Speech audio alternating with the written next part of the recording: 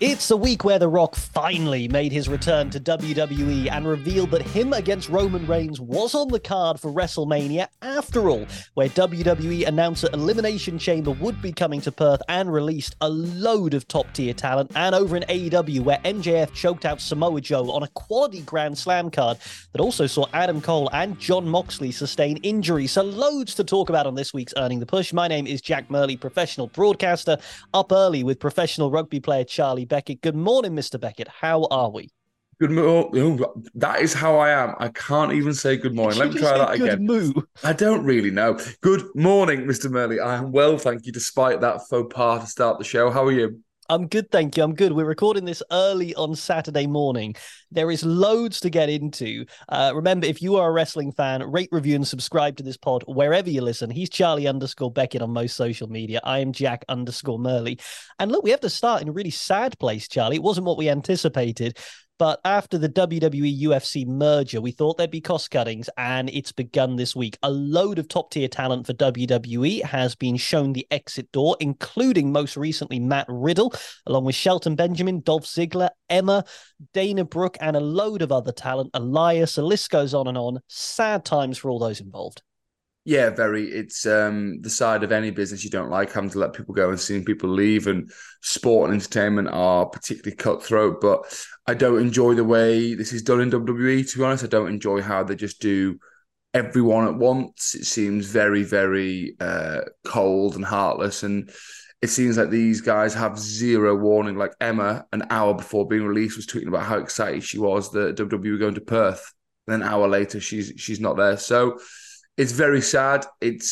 I understand how it leaves a sour taste in the mouth when WWE have just announced these huge profits and this just go to Perth, all these great things they're doing, and then they can't keep their talent on. But unfortunately, it's part of the business that these individuals are in. And as sad as it is, and it is very sad, and we wish the best for all of them, if there's ever a time to be cut by WWE, this is probably the best one. There are so many options out there for professional wrestlers, if they're willing to and want to go and get work outside WWE. You look at the successes of the likes of Cody Rhodes when he left, Matt Cardona, the former Zack Ryder. There's loads of people in the indies and obviously AEW who are doing brilliantly. So the work is there if they want to. It's a rubbish time for them. I've been let go by rugby clubs. It's rubbish. You take a few days and you got to lick your wounds and find the next job. But it's very, very sad for the people involved. It's sadly exactly what many folks thought would happen when this merger happens. You cut costs, you've got to make profit, you've got to make it worth it for shareholders. I agree with everything you're saying. We wish everyone the very best of luck. Any names surprise you? Thought Ziggler would be a WWE lifer. I really did. I think you look at the career Dolph Ziggler's had. I honestly think it's a mad thing to say. I think he's had a Hall of Fame career. He's a Grand Slam champion. He's been there for nigh on 20 years. And he's done it all. He maybe didn't fulfill the potential that everyone thought he had and hoped he would, but you could slot Ziggler at any point on a card and it would make sense. Like even if you stick him in the main event now, you go, well, he's not winning, but he's gonna put on a good show. So Ziggler surprised me. I was disappointed to see Shelton Benjamin go. Everyone knows I've got a soft spot for Shelton Benjamin. The spot where he gets super kicked off the springboard by Shawn Michaels in the Gold Rush 2005 is the reason I fell in love with wrestling. I think there was a lot more they could have done with Shelton Benjamin. You look at his work in the Hurt Business only a few years ago. He still had a lot to give. And then the Matt Riddle one this morning, I think the issue with Matt Riddle, I think we all know, is the issues outside the ring, and there's always a lot of drama there with him, whether rightly or wrongly. But Riddle, I like Riddle a lot. In the ring, I thought he was great. He showed something a little bit different. I like that realism in wrestling, so that was a shame as well. So they're probably the three that surprised me most. What about you? Yeah, I would agree with that. I would say Riddle probably, without going into details, has been hurt by perhaps a slightly erratic public persona and his willingness to maybe... I sort of think he's a little bit like Rob Van Dam, where there's a WWE system and he's quite willing to just do his own thing. So I think he's been a bit hurt by that. But if I were a company, I'd be looking to pick up Rob Van Dam, Matt Riddle. I'd be looking to pick up Emma. I think Emma is a great talent. I think if I was the AEW women's division, I'd be sniffing around her, or Impact Wrestling where she's been. I think you just have to do what the former Zack Ryder, as you say, has done. Mercedes Moné as well. Sometimes you go, do you know what? There is life after WWE, even if we just need to find our way and our place to it. So we certainly wish them all well. It's not what we thought we'd be talking about first today.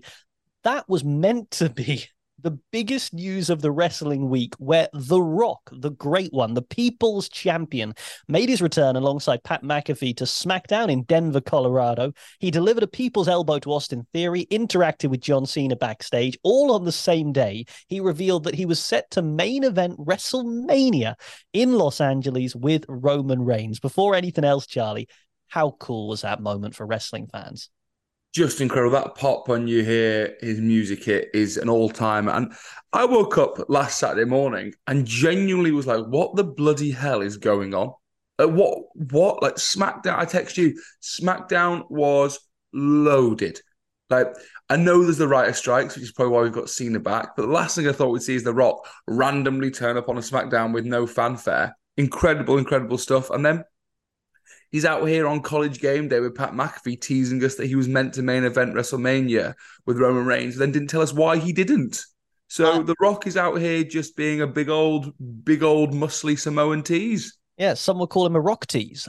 There he is. There we go. See, the thing is, though, just regardless of all the stuff with Pat McAfee and his Game Day show, which we will get into, that reminded me why I love wrestling. You don't know it's coming. It's a complete shock. You know, if we'd been in that crowd, we would be losing our mind.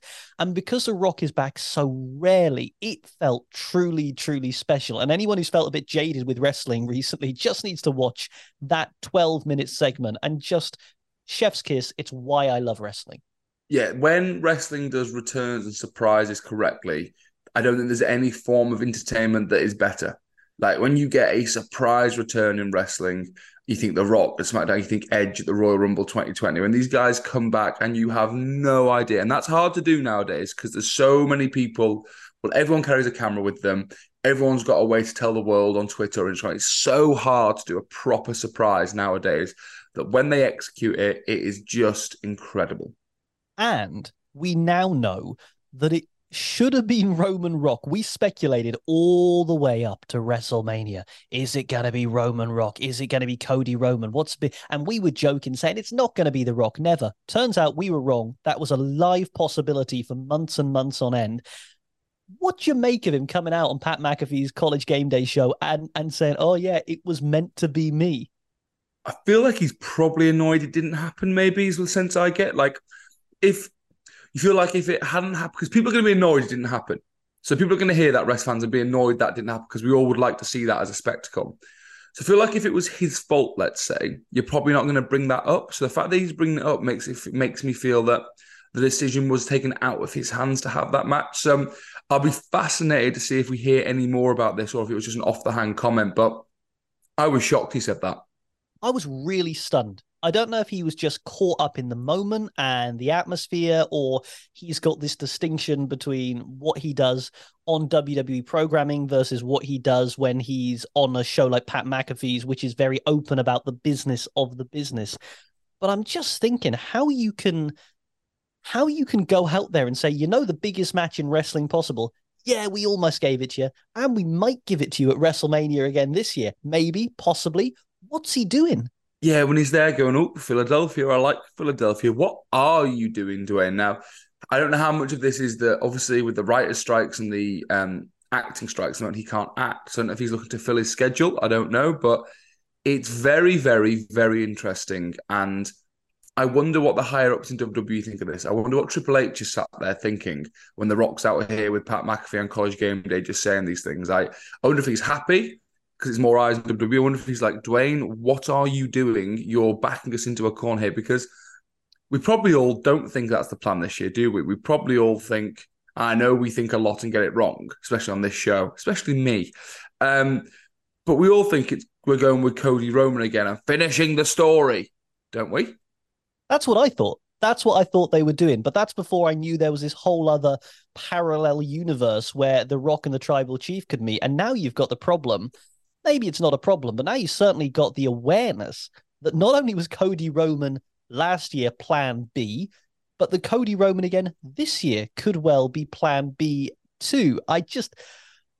Remarkable. Very rare you have something in wrestling where you just go, that has really, really surprised me. Not necessarily good, not necessarily bad, but it's really surprised me, that openness. Bet Pat McAfee was over the moon he got that exclusive on his show. Yeah, Pat was just there going, I can't believe this. Dwayne, just keep talking. On you go, Dwayne. Yeah, I think it was brilliant for Pat McAfee. Pat McAfee's so underrated as well. I think that helped make the segment because Pat McAfee was living his best life on SmackDown. And big year for Austin Theory as well, right? Beating Cena at WrestleMania, now getting to interact with The Rock. Yeah, and as much as we say Theory, I don't particularly enjoy Austin Theory. I don't think he's been booked particularly well. But in the last 12 months, he's been with The Rock, he's been with Cena, he's been with Edge. Like, WWE must be high on him because they trust him in these big segments. Yeah, I know he gets beaten up in these segments. I know he's the joke of the segment, but he's trusted with these big segments. He had a long run with the US title.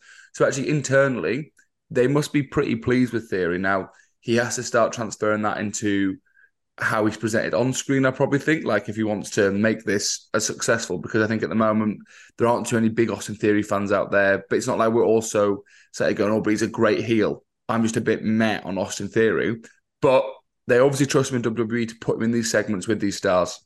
You know who Austin Theory needs? He needs a Mick Foley style guy. Remember when Randy Orton and Mick Foley were feuding and Orton had all the potential in the world and everyone was saying Orton's the next guy and he didn't, there was something that wasn't quite clicking. Everyone could see all the bits and then Foley legitimized Orton. I'm not sure who that person would be in WWE, but Theory needs a run with that person. Yeah, he needs someone and a match to make him legit. And I actually think the whole pretty boy arrogant thing that Orton also kind of had, you need some sort of hardcore match where someone takes you out of your comfort zone and you come through it and people respect you for it. Because at the moment, I don't respect Austin Theory and the fact that I'm like, oh, he goes to the well, he digs in, he grafts, he's tough. And that was probably what it was like with Orton in the early 2000s, and then Mick Foley took him through hell and back. Same with Edge as well at WrestleMania 22. I was close-ish. 24, he wrestled The Undertaker. That was stupid of me. I know that. No, he didn't. 24, he was injured. What? When did he wrestle Taker? 24, he was in the triple threat with Cena and Triple H. 23, he was injured. 21, he wrestled The Undertaker. No, he didn't. Orton wrestled Undertaker at 21. That's what I thought you were saying. I was talking about Edge. Oh, 24, yeah, Edge wrestled. Because I was saying he wrestled Foley, didn't he? This is going to be us in the nursing home, you realise. And everyone's going, what are they on about? Yeah, sorry. But what I'm saying is Foley did it for Orton, I did it for Edge in those Extreme Rules matches. And I think you're right. I think Theory needs that feud with that legend and that match that everyone goes, okay, Austin Theory, he can hang here. He is legit. Because at the moment, he's just a pretty boy with a mouth who gets shut down by the legends. It's a tough gig to have that for Austin Theory. It is, yeah, and it's no criticism Austin Theory, the man who is clearly put together, hardworking and passionate, but the character he has been presenting needs that next level. I tell you, sorry, just going back. Was it this year? I think it was this year's Rumble that we saw Theory and Miz work together a little bit. Was it the Rumble? Or this year we saw a Theory and I think it was the Rumble. Hilariously, I could see the Miz being that guy. Like, put them in a tag team together and then have Theory turn on Miz, because Miz is legit. For all things that Miz is a legend, is legit. I could see that tag team into feud being money. And then I know Miz isn't a hardcore legend per se, but a good feud and win over the Miz could turn Theory's career. Maybe, I don't know, but it just popped in my head. It could well work. I would say if I was WWE, I'd be giving Kevin Owens a call to put in that slot with Theory.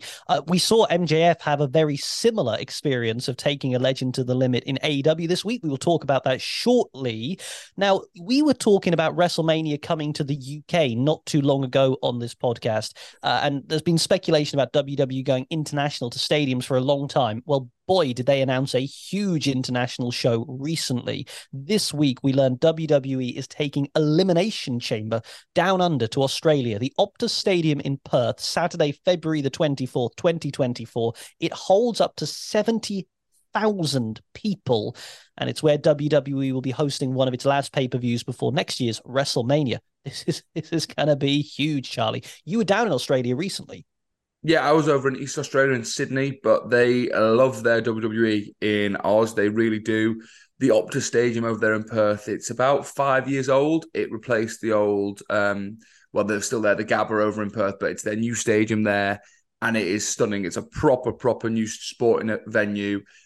The Wallabies play there. They play the cricket there. So it's a huge stadium, and it will be bouncing for Elimination Chamber. I think they took on their Super Showdowns, I think, to Melbourne a few years ago, but they were kind of when that was still in the era that they weren't really real pay-per-views, were they? They were almost not part of WWE. They were just spectacles. This is a proper pay-per-view with proper storyline, proper repercussions.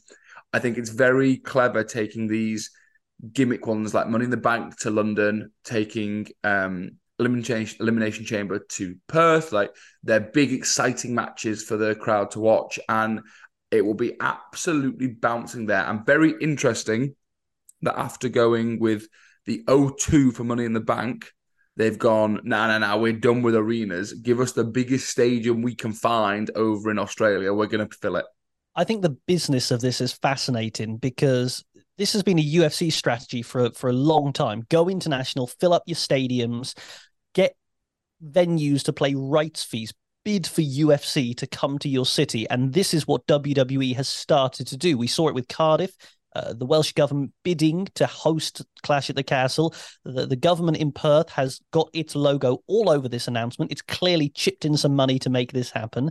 And we're now going to get, just think of the run of pay-per-views we're going to get. I think they announced a Rumble for a big stadium down in Florida. They've got it at one of the Florida baseball stadiums, and they keep doing Rumbles at baseball stage. I think it's really cool. There are about 50,000 baseball stadiums. They always have that long ramp. They're very. I kind of like the baseball stage will become the niche for the Royal Rumble. Yeah, I agree. I like WrestleMania 19 at Safeco Field, which was a baseball stadium. So they got that baseball stadium for the Rumble. Then they're going to go to Australia and we're going to get the Chamber in a stadium. Then we got 2 nights of WrestleMania in a stadium. WWE, and you almost wonder, was the business not hot enough for them to do this earlier? Are they just changing their mindset? But as you say, these B shows, they're now trying to make A shows by putting them in markets where they can fill stadiums for it. It's great. Here's my question to you, Jack. Rather than just for our want of seeing more in the UK, where, if you were WWE, would you take? Where would you want to be taking your pay-per-views now? Who would you want to be seeing bid for it? Because you see, I don't know if you see the clips and the footage of them in India for their live event a few weeks ago. It looked like that was absolutely crazy. So where would you be taking WWE to grow the market and the business side of things? I'd definitely be going to India. I'd definitely be going to India.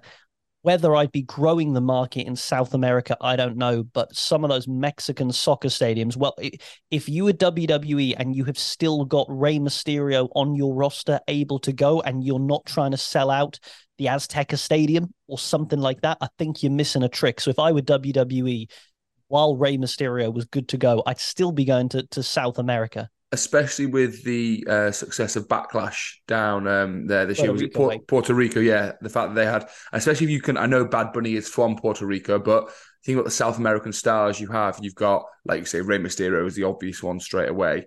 You have Bad Bunny's only ever a phone call away. It seems like he just adores the WWE.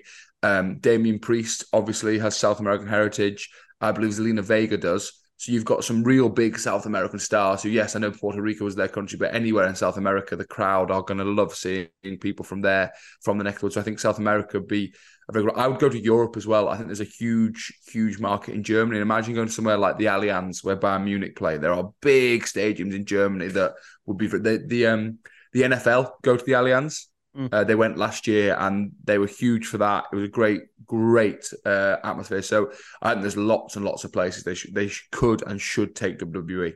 You almost program around who are your stars because of Gunther in the Allianz.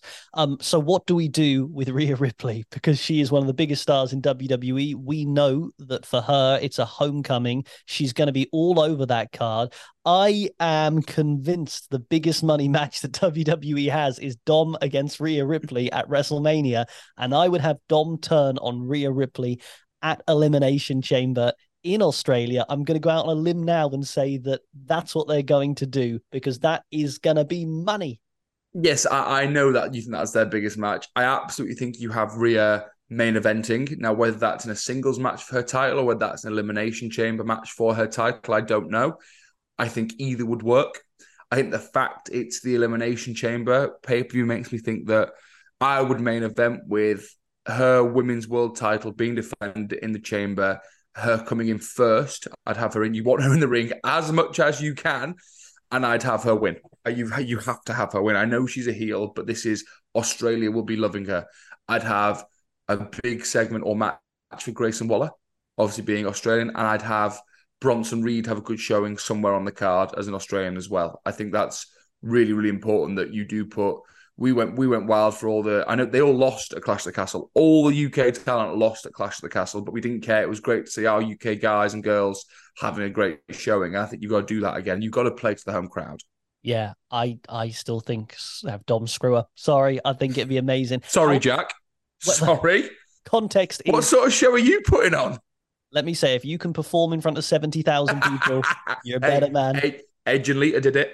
That's true. That's true. Well, I don't... Dom is no Edge, I don't think.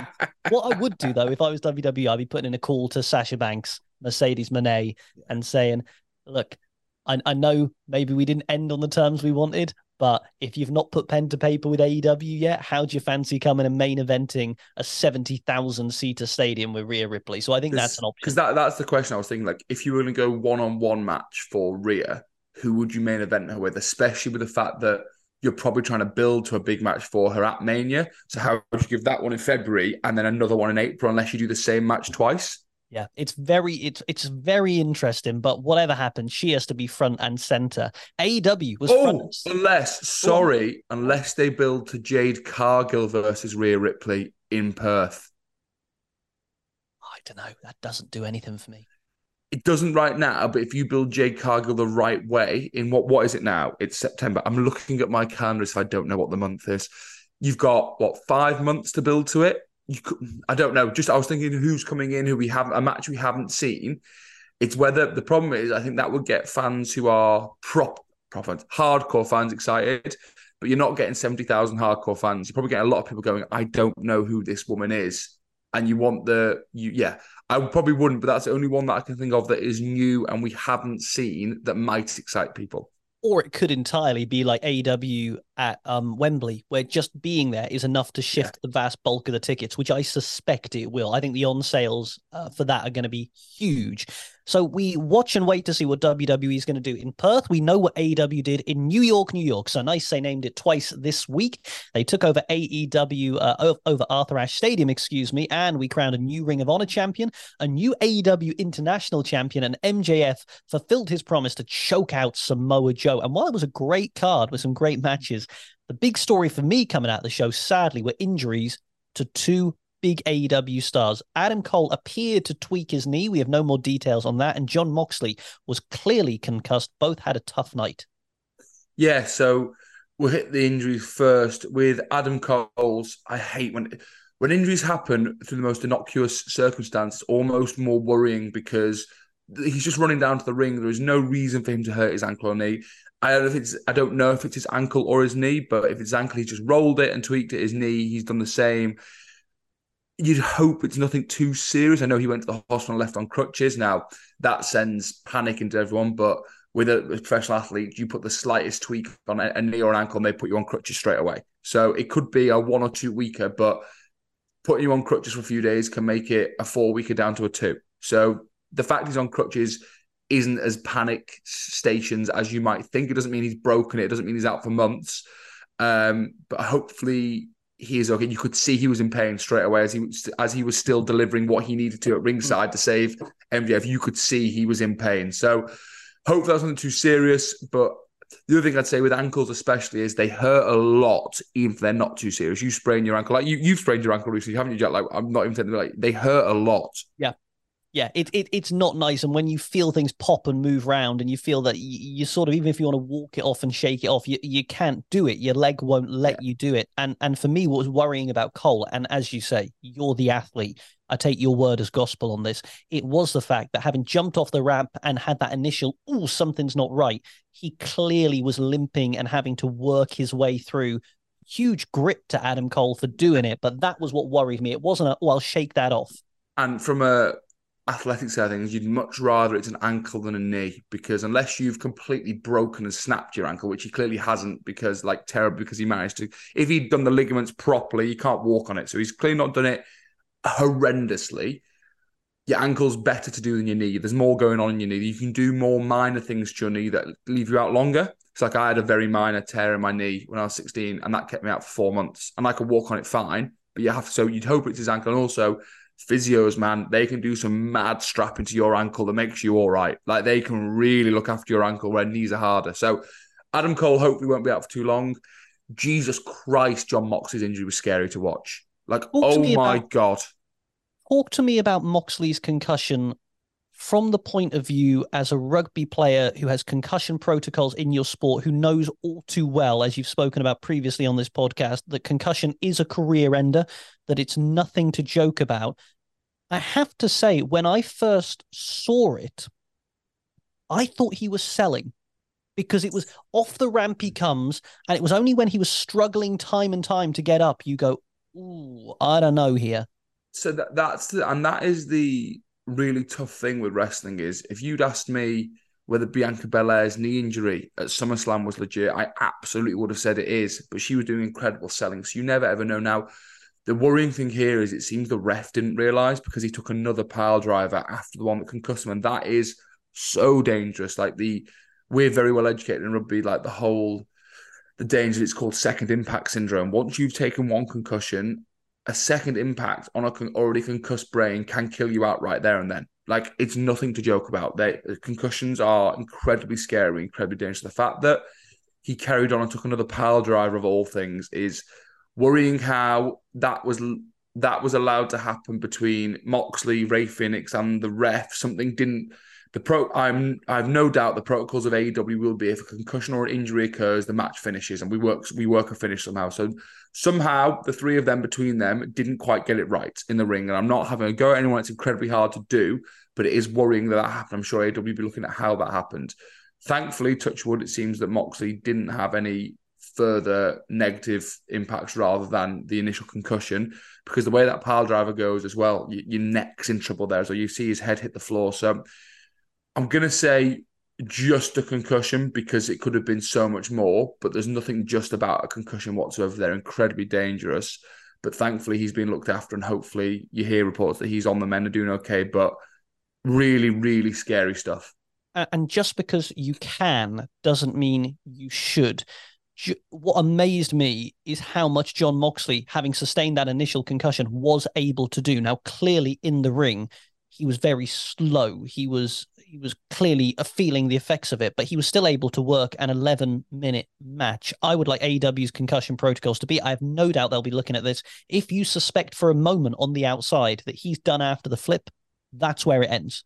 That for me, the fact he was in the ring and even taking a pile driver in the first place for the finish, no one would complain if John Moxley's night at Grand Slam ended with he's on the outside, he's concussed, he's jelly-legged, he can barely stand at points, count him out, and let's get someone out to do a promo. That for me, and I assign no blame, live TV, live sports, things happen. That's where they need to be looking at down the line. Yeah, and you hope that is what the protocol is, and they got it wrong. I'm certain it would be. I'm absolutely certain that AEW is not going to force athletes to work with a concussion. No, this is Tony Khan, who works in the NFL as well, where there is so much concussion protocol, because there is, in case people aren't aware of it, there is a lawsuit against the NFL at the moment for their lack of concussion protocol in the past. So he's very much aware of the seriousness and the effects of concussion. So I'm sure it was just a mistake. Thankfully, it looks like a mistake that hasn't cost anyone too much. But yeah, very, very scary. And not AEW, man, they have bad luck with injuries. They just have bad, and it is nothing but bad luck. Like, these guys, they work less than WWE. Like, they don't go on the road as much. They are just unlucky with injuries. Yeah, really unlucky. But that aside, good card for AEW. I thought really good card. Love the shots. Love the way they took their time over it. Love the way the stadium looked. Far less people in than previous Grand Slams. I think that's a reflection of AEW's business, but it looked great on camera. MJF and Samoa Joe, real credibility boosting win for MJF over Samoa Joe. Yeah, of all the ways I thought this would end, I did not have MJF choking out Samoa Joe on my bingo card. That's a real, real big we're talking about earlier theory being made legit. MJF doesn't need to be made legit. He's done enough already, but that just adds to his credibility. And the handshake with Joe at the end, and I thought it was very, very well done. Joe loses nothing. Joe is Joe. Joe loses nothing by losing this match. But I actually think MJF gains a lot out of this win, where I probably didn't think he needed to, and probably wasn't aware of me thinking, oh, okay, that'll make him more legit until it happened. Yeah, I agree. I thought, and MJF doesn't have bad matches. We've been saying it for ages. When was the last stinker of an MJF match? I cannot think of one. One thing I wish AEW did a little bit more of, just a little bit more of, just a little bit of editing some of the things that MJF does, because there were moments where he was in serious promo mode and I was loving it, and then Adam Cole was doing the phone call from Roddy Strong, and you just think, just let me have those serious moments. That said, MJF in the segment telling the kid before he was adopted, best thing AEW's done all year, bigger than Wembley. Incredible. MJF is on fire, and I know he's teased for a long time about what happens in the war of 2024. My God, if he is out of contract in 2024 and he is available, I would be doing everything I could as WWE, because I think if you lose MJF from AEW a lot right now, I think a lot of fans stop tuning in, because he's the reason I'm watching AEW at the moment. Like, I've always appreciated MJF, always appreciated what he did, but I'd say he's the best thing. Not him and Adam Cole even. He is the best thing on AEW right now, and Adam Cole benefits from working with MJF, and I am a huge Adam Cole fan. Everyone knows that. But at the moment, Adam Cole is getting the rub of working with MJF, and that is kind of the biggest compliment I can give MJF right now. And the fact he's in his mid to late 20s, there's so much this man can and will do, and I think, yeah, he will be licking his lips come contract time next year, because AEW can't afford to lose him, and WWE can't afford to miss the chance to take him from AEW. And MJF just sat in the middle like Jerry Maguire, shouting, "Show me the money." MJF knows those two facts as well as anyone else in the world, and he is. And if he doesn't, I'm happy to represent him for a fee. Yes. Jack and I will take what, 2.5% happily to represent you, Max. Each. Happily. Let's not be silly. Right, let's do everyone's favorite part of the podcast. Something from everyday life is earning the push. Something is going back to developmental, not wrestling related, just things that are on our nerves or we want to big up. First or second this week? I'll go first. Mine are quite quick this week. Okay. Earning the push is just having good neighbours. We're back, obviously, at home now, back in Cheltenham. I'm between Cheltenham and London, but in Cheltenham. And we've got a neighbour on one side who we've had since we moved in here, and she's brilliant. We have new neighbours who moved in while we were away on the other side, who are a couple sort of our age, and we've met this week, and they are lovely. And what is great is all three of us have dogs, and we all help each other with the letting out of the dogs when we're out for longer than we want. So we all have keys for each other's houses, and it's like, oh, we're going to be out for 6 hours. Could you let the dog out? So just having good neighbours is brilliant, and yeah, really, really nice. And really nice to have a couple the other side who are our age. We have the lady next door who's a little bit older and is lovely. They've got really nice dogs, and yeah, just good neighbours, especially when I was in Australia where I didn't know anyone who lived around us. Having nice neighbours is a nice feeling. I completely disagree. I like not knowing my neighbours. Oh, wow. I don't know who is on either side. I don't know who is opposite. That is the way I like it. I don't like people knowing my business. I'm entirely self-sufficient. My idea of hell is neighbours who come and knock on the door, let people in and out. Hate it. We could not be less similar. Fair enough, Mr. Murley. Fair enough. So that is my earning the push, and also I'm going to make that my back to developmental. I'm going to jump in now and say my back to developmental is yours, but the opposite. I don't like neighbours. Are you cutting a promo on my neighbours? Just to confirm, are you sending my neighbours back to developmental, or just all neighbours? Your neighbours are great. Any neighbours who don't, any of my neighbours who feel the need to interact with me, I like no one knowing my business. And what is your thoughts on hit Australian soap opera Neighbours? I'm glad it's back, but I'll never watch it. It's like Pluto. I'm happy to know it's out there, but it has no impact on my life. Neighbours is like Pluto. I hope that they're going to start putting that on their credits, like out of this world. Exactly. So now, what's your back to developmental? Because my back to developmental is I have got this cut on my left knee, right? That I got this cut from a stone playing. I got a stone stuck in my leg last November, and it has not healed since last event because every week, either training or playing, I cut it again. So my left leg's always covered in blood. Fine. Over to finish the season in Australia, I had a few weeks off playing. The cut was so close to healing. Like, it was almost done. And then this week at training, I've taken all the skin off my knee and it's a brand new cut all over again. And I'm just at my wit's end with this stupid cut on my left knee. You know what you need? And this is my earning the push. It wasn't going to be, but there is a man on YouTube who does the hooves of cows. Oh, I've seen these people. You need him. Just to confirm, you are comparing me to a cow. I'm saying that I've seen him take stones out of knees before. So, well, I haven't got the stone stuck in my knee anymore. The stone hasn't been there for 10 months. That was the initial problem. That was a very short-term problem of about 20 seconds. Yeah, but I'm telling you, forget your physios. You need this vet man from YouTube to lead you into the crush, to put you in there, to iodine up your knee, to put a little bit of bandage on it, and then send you back out into the pasture.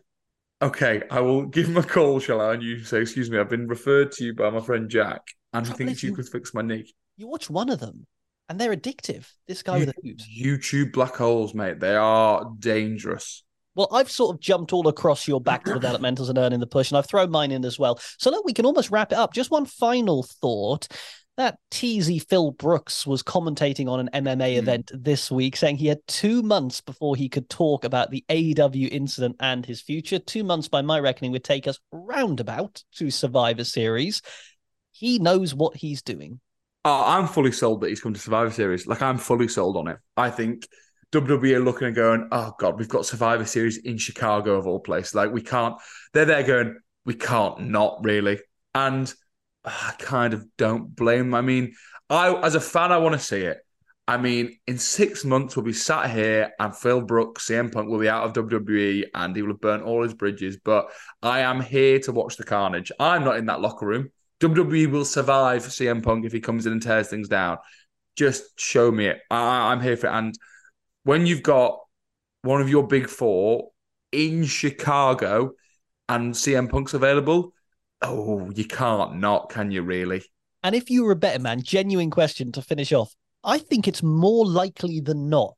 How mad is this to say? I think it's more likely than not that CM Punk ends up back in WWE.